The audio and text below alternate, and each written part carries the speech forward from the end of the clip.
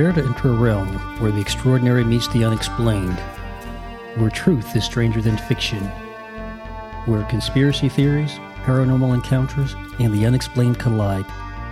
We'll dive headfirst into the abyss as we shed light on the secrets that have eluded us for far too long. You'll question reality as we explore the blurred line between fact and fiction. With each episode, we'll challenge what you think you know, leaving no stone unturned in our quest for answers. Welcome, my friends, to the Veiled Chronicles, a journey into the unknown and sometimes unexplained. And I'm your host, Adam Walker. And welcome to another episode of the Veiled Chronicles, where the shrouded tales of yesteryear come to life.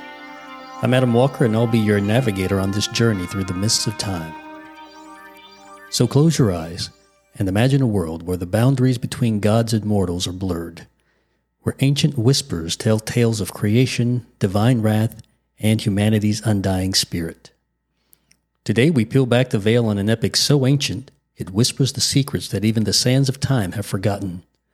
A story that predates the Bible by some several hundred centuries and echoes through the annals of history. Picture this: a world overwhelmed by the cacophony of human voices, where the gods, driven to the brink of madness, unleash calamities to silence the earth. But amidst the chaos, one man stands tall, a beacon of wisdom and hope for all humanity. His name is Atrahasis, and his destiny is entwined with the gods themselves.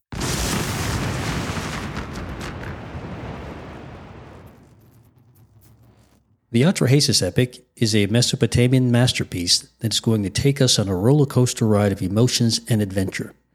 With divine plots, ancient secrets, and a catastrophic flood that threatens to wipe out humanity, this epic has it all. The echoes of the Atrahasis tale ripple through stories that you've known for years. Ever heard of Noah's Ark? Well, the seeds were sown right here. So fasten your seatbelts as we set sail on these tumultuous waters with Atrahasis, deciphering the cryptic cuneiform tablets and unveiling a world that has waited eons to be discovered. Atrahasis, or the Epic of Atrahasis, is the poetic narrative that originated in ancient Mesopotamia, specifically in the region of Sumer, around 1800 BCE.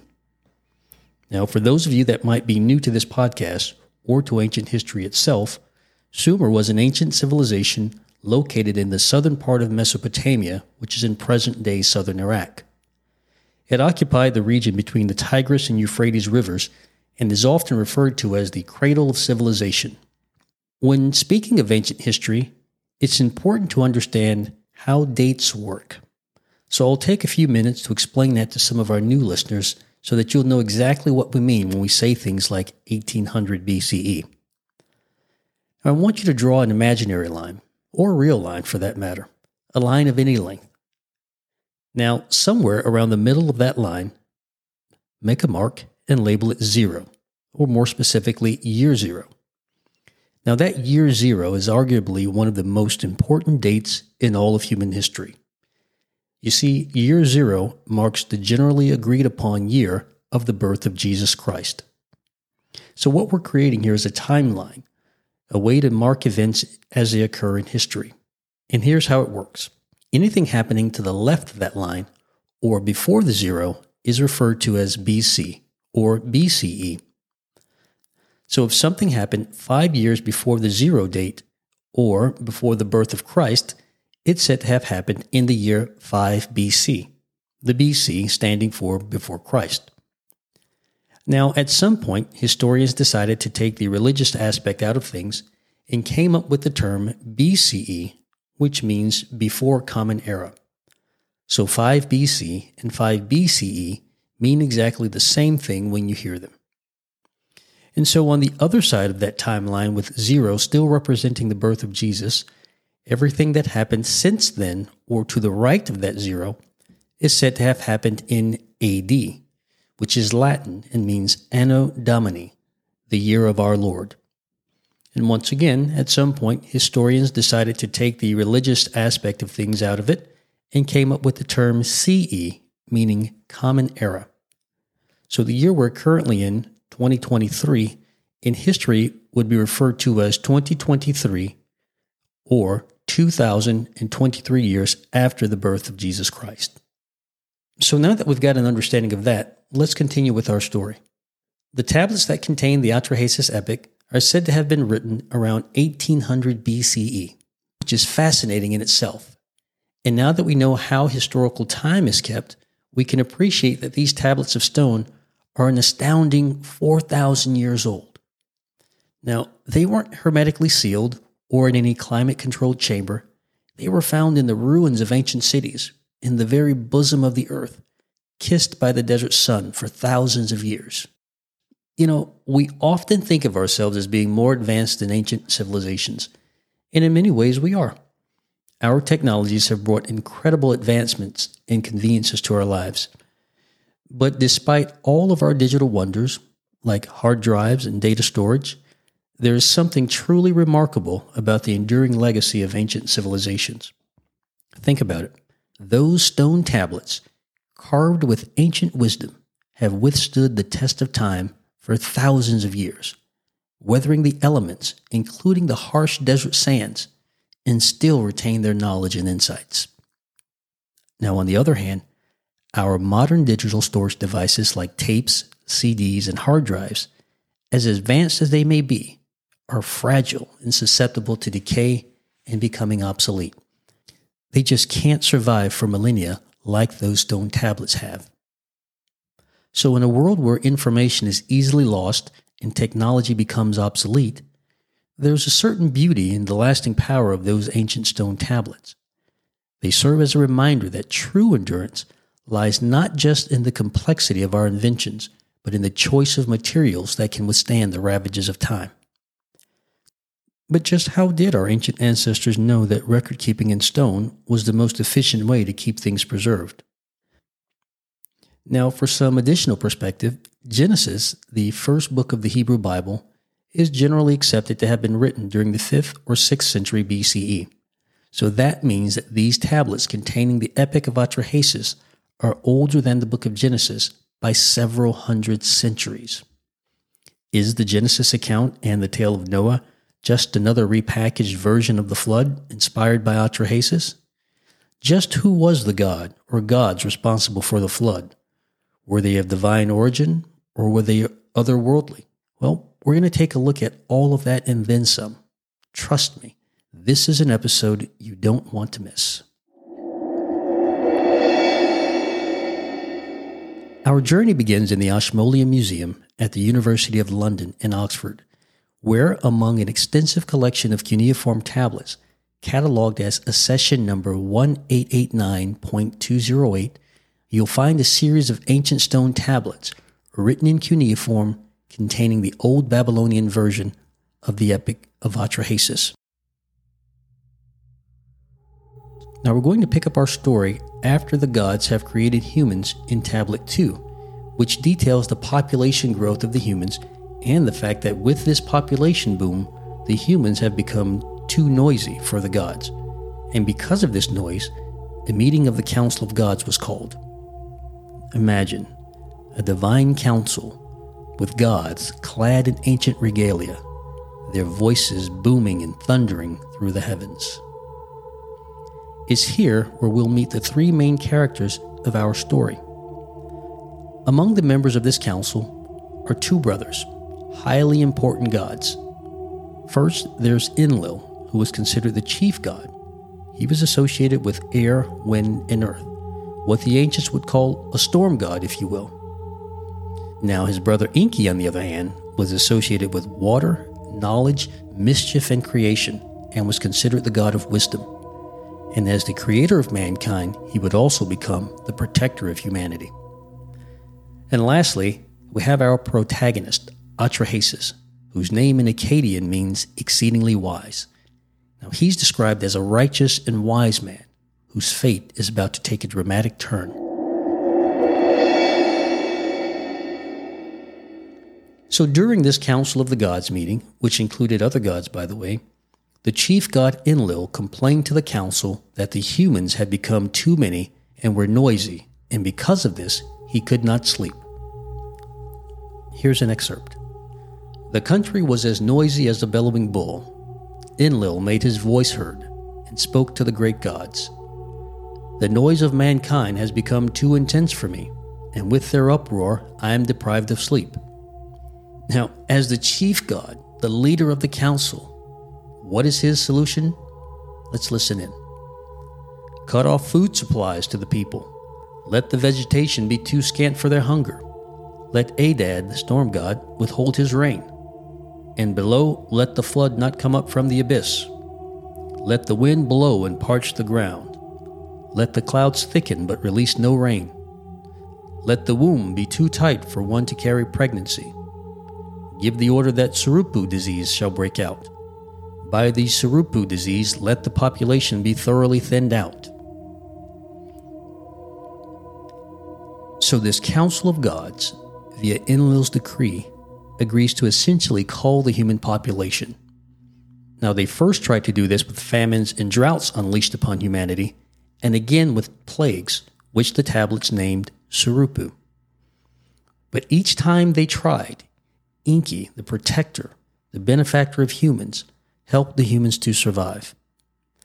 When Enlil sends a plague to reduce the human population, Enki instructs Atrahasis to have the people stop praying to their personal gods and have them offer sacrifices to the god causing the plague, Namtar. This appeases Namtar, and he, quote, wipes away his hand, and the plague is lifted. During the drought, similar to the previous calamities, Enki instructs Atrahasis to again have the people stop praying to their personal gods and make sacrifices to the rain god causing the drought, Adad. Again, this appeases Adad, and he ends the drought. Now, when Enlil sends the famine, things get pretty bad. And here's what the tablet says happened. When the second year arrived, they had depleted the storehouses. When the third year arrived, the people's looks were changed by starvation. When the fourth year arrived, their upstanding bearing bowed. Their well-set shoulders slouched. The people went out in public hunched over. When the fifth year arrived, a daughter would eye her mother coming in. A mother would not even open her door to her daughter. When the sixth year arrived, they served up a daughter for a meal, served up a son for food. So by that time, things had gotten pretty bad that they had resorted to cannibalism. Now, this time, Enki helps the humans and lets loose a large quantity of fish to feed the starving people. That ends the famine, and well, as you can imagine, Enlil was furious, as they had all agreed on the plan to cull the human population. And so Enlil, in his position as chief god, decides to send a great flood to wipe out humanity. And this time, the gods take an oath not to get involved. Now, true to his nature, as being cunning and wise, Enki finds a loophole and takes a more direct approach. He appears to Atrahasis in a dream and instructs him to build a large boat to save himself, his family, and some animals. Now, by appearing to Atrahasis in the dream, Enki has not broken his oath to not get involved in the affairs of the humans. Now, at this point, it's important to understand the concept of godship from the viewpoint of the ancient Sumerians. To us, God is something ethereal, abstract, akin to a grandfather with a long white beard that sits on an invisible throne in the sky. But to the ancients, the gods were fleshly beings that they lived amongst and whom they served, worshipped, fed with sacrifices, and tended to. And if you need further proof of that, listen to what happens during and immediately after the flood. Like a wild ass screaming, the winds howled. The darkness was total. There was no sun. As for Nintu, the great mistress, her lips became encrusted with rime. The great gods, the Anuna, stayed parched and famished. The goddess watched and wept. The great mother goddess complains bitterly about Enlil and Anu's shortcoming as decision makers, and she weeps for the dead humans who, quote, clog the river like dragonflies. So now we see it's the gods' turn to go hungry. Like sheep, they could only fill their windpipes with bleeding. thirsty as they were, their lips discharged only the rime of famine. After 7 days and nights of rain, the flood subsides, and Atrahasis disembarks and offers a blood animal sacrifice. The hungry gods smell the fragrance and gather, quote, like flies over the offering. So here we get a glimpse into the relationship that the Sumerians had with their gods. These gods, who were described as starving and thirsty with parched lips, who, upon smelling the fragrance of burnt flesh, gathered like flies over the offering. This doesn't seem very godlike to us, but to the Sumerians, this was the status quo. Now, lifting the veil on this story, it's interesting to me, and I often wonder about the fact that throughout the Old Testament, blood sacrifices of animals were definitely a thing, and we can see the origins of that here. But somewhere between the original story as written on the tablets and the Genesis account several centuries later, some aspects of godship had changed. From a pantheon of polytheistic gods who very much enjoyed the taste of animal blood sacrifices, to a monotheistic God that still required sacrifices and just observes the burnt offerings from afar without salivating over them. Now we know that the Atrahasis account came before Genesis, so why the change in the story? The biggest being from a pantheon of gods to a single god. And who changed it? It's questions like this that we simply can't ignore. So meanwhile, Enlil spots the boat and is furious, knowing that only Enki could have been clever enough to come up with this new trick. Enki admits that he warned Atrahasis in defiance of Enlil. He says, quote, "I made sure life was preserved." Well, the text is fragmentary at this point, but apparently Enki persuades Enlil to adopt a more humane plan for dealing with the population and noise problem. Enki and the womb goddess Nintu decide that henceforth 1/3 of the women will not give birth successfully. What they call a Pasitu demon will snatch the baby from its mother's lap. They also created several classes of temple women, or priestesses, who were not allowed to have children. After some time, as in Genesis, the storm subsides, Atrahasis' boat settles on solid ground, and his life begins anew. The first thing he does is offer a sacrifice to the hungry gods. And that's where the tale concludes. But it's where our story begins as we go behind the veil and examine the possibility that these gods were actually an advanced race of beings. Zecharia Sitchin was a controversial author known for his alternative theories on ancient Sumeria and the origins of humanity. He put forth the viewpoint that the two gods, Enlil and Enki, belonged to a group of deities known as the Anunnaki, that they were actual extraterrestrial beings who visited Earth in ancient times. You see, Tablet 1 of the Atrahasis Epic describes how Enki and the other gods created humans by infusing their DNA with the DNA of the bipedal hominids that were on the Earth at that time.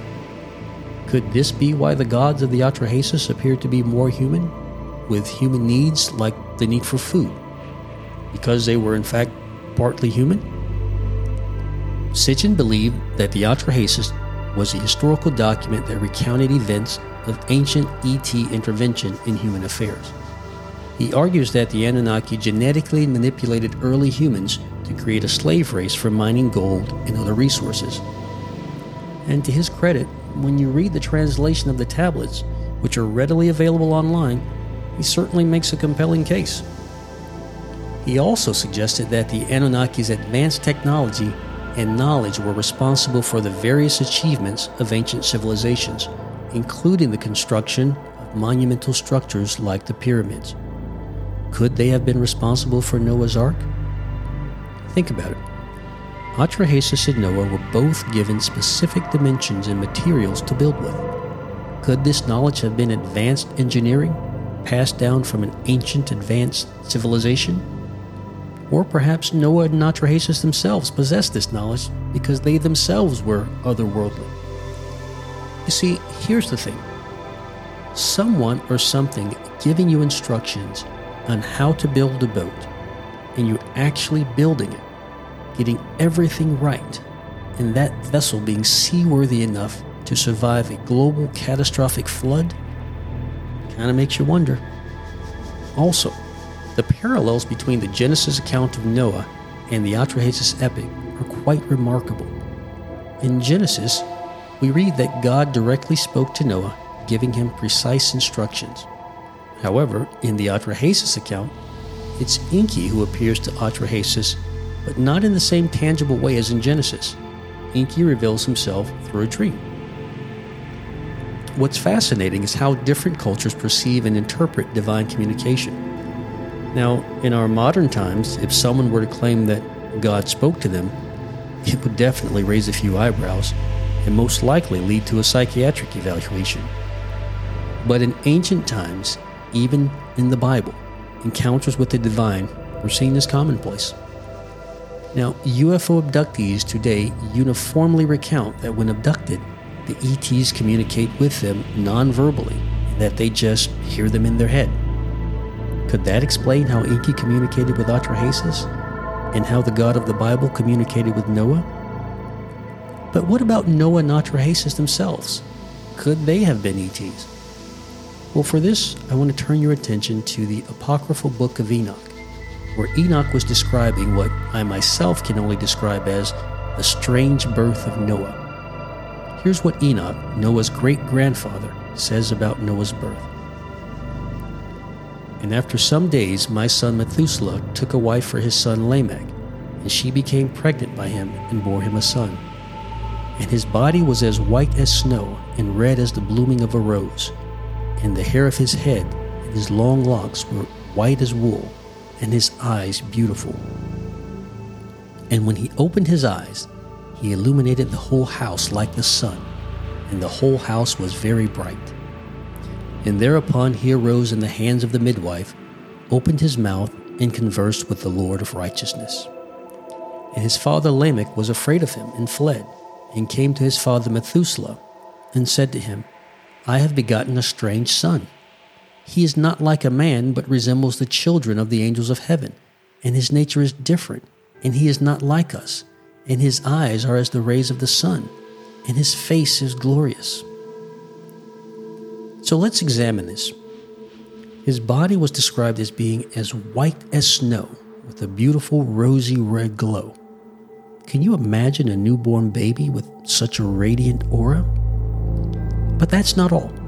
Noah's hair at birth was said to be as white as wool with long locks. Newborn babies, human newborn babies that is, are typically born bald. And in the cases where they are born rather hairy, it would be highly unusual to be born with long locks. And his eyes? Oh yes, his eyes. Imagine witnessing the birth of a child who lights up the entire room with their presence. And we're not talking figuratively. Enoch says when he opened his eyes, he illuminated the whole house like the sun, and the whole house was very bright. That is absolutely amazing. Now here's where things really get intriguing. As soon as Noah opened his mouth, he, quote, began conversing with the Lord of righteousness. Just imagine a newborn baby having a deep and meaningful conversation with the divine. And we know that it was a conversation because Enoch, Noah's great-grandfather, you have to imagine that he's seen a few births, children and grandchildren and great-grandchildren. He didn't say that Noah began babbling. He said he opened his mouth and he began conversing with the Lord of righteousness. His birth was so weird, in fact, that his own father, Lamech, described his son as someone who didn't quite fit the mold of an ordinary human. Noah's appearance, his nature, everything about him seemed different. Lamech even compared Noah to the children of heavenly angels, emphasizing his unique and extraordinary qualities. Now, who were the children of the heavenly angels? Well, that's a story for another episode in itself. But the icing on the cake to me is when you begin to connect the dots. You see, Enoch was Noah's great-grandfather. Enoch is one of only 2 persons that the Bible mentions ever having gone up into heaven without dying. In fact, in the book of Enoch, Enoch travels to and from the heavens at will. Is it just a coincidence that his great-grandson is able to, quote, converse with the Lord at birth, light up the entire house with his eyes, and make his grandfather so afraid that he runs away? And oh, he just happens to be the one selected to save humanity and is a master shipbuilder on the very first try. That's a lot to swallow, friends. The Atrahasis Epic and the Book of Enoch are but glimpses into a world far more mysterious and wondrous than we can ever imagine. I hope you enjoyed this episode. Join us again next week for another edition of the Veiled Chronicles as we continue our journey into the unknown and sometimes unexplained.